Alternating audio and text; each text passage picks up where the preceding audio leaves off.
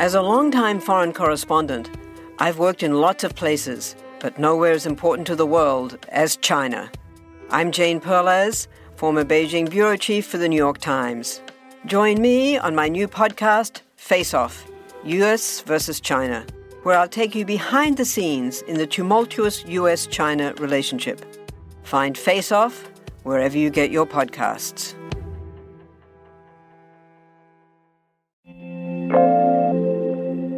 Rocket Lab's next reusable rocket can handle an 8-ton payload.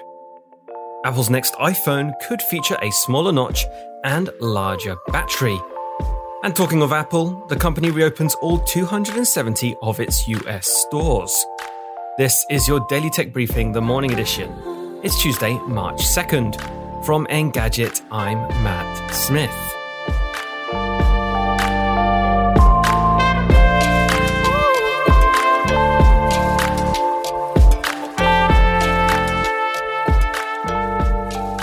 For the first time in nearly a year, all 270 Apple stores in the US are open. When the pandemic first made its way stateside, Apple temporarily closed some of its retail locations and said at the time that it planned to start reopening on March 27th, 2020. While many stores did reopen a few months later, there were some that stayed mostly shut. Now, just shy of a year later, stores in Dallas, Houston, and San Antonio have reopened to the public. But many locations are still operating with restrictions. Some stores only offer in-person shopping if you make an appointment, while others only have express pickup and tech support. Rocket Lab is developing a larger rocket that can carry much bigger payloads than its current Electron reusable rocket. At 131 feet tall, the Neutron launch vehicle will be more than double the size of its predecessor and will also outstrip it in terms of lift capacity. It will be able to carry 8 metric tons to low Earth orbit.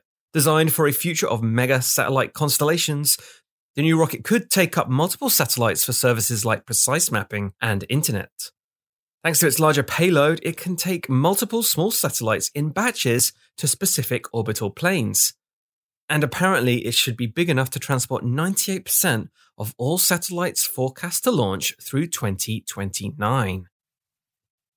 Back to Apple, and analyst Ming-Chi Kuo says the company will release 4 iPhone models in 2021, coming in the same sizes as the 2020 lineup. Yes, that means the mini variant may stick around for at least another year. The main upgrades, besides already rumoured energy-efficient screens and better cameras, could include bigger batteries and smaller display cutouts. Alas, Kuo said the iPhone won't be moving to USB-C connectors in 2021.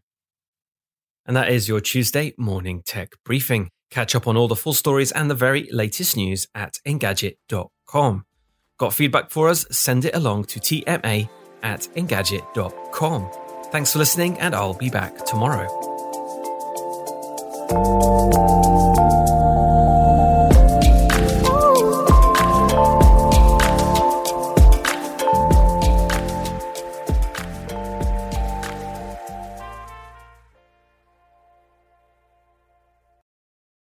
Want to learn how you can make smarter decisions with your money? Well, I've got the podcast for you. I'm Sean Piles, and I host NerdWallet's Smart Money Podcast. Our show features our team of nerds, personal finance experts in credit cards, banking, investing, and more.